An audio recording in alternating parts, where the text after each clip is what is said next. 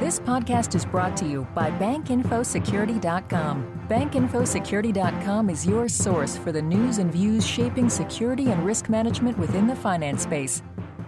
Researchers in Spain confirmed that Zeus has infiltrated mobile. And a new Trojan called Boogat, which hit LinkedIn users last week, is not so powerful as Zeus, but more difficult to detect. Hi, I'm Tracy Kitten with Information Security Media Group, here with the Week in Review for Friday, October 15th, 2010. Researchers at S21Sec have confirmed a malware threat to mobile banking devices. In late September, the Zeus Trojan hit mobile banking users at 12 Spanish banks. S21Sec, a security firm that provides e-crime intelligence, discovered a link between malware that was hitting online users and mobile banking users. Ultimately, it was a dual Zeus compromise, says Daniel Brett, head of business development for S21Sec.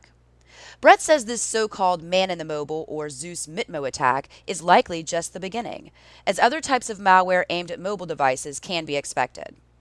Now, after this short break, I'll be right back with more news highlights from our week.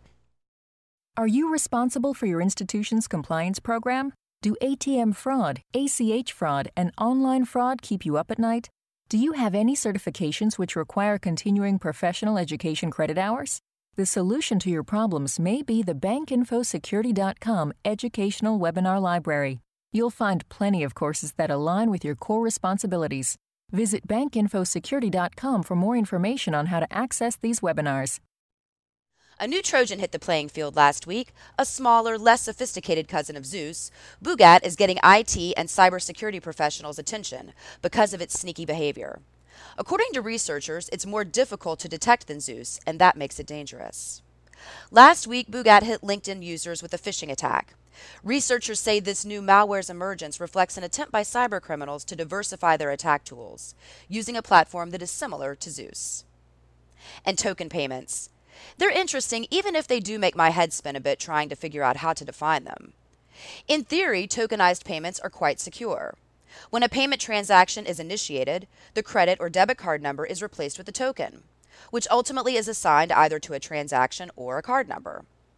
When the transaction is processed, the card information associated with the token is used, rather than the card number itself.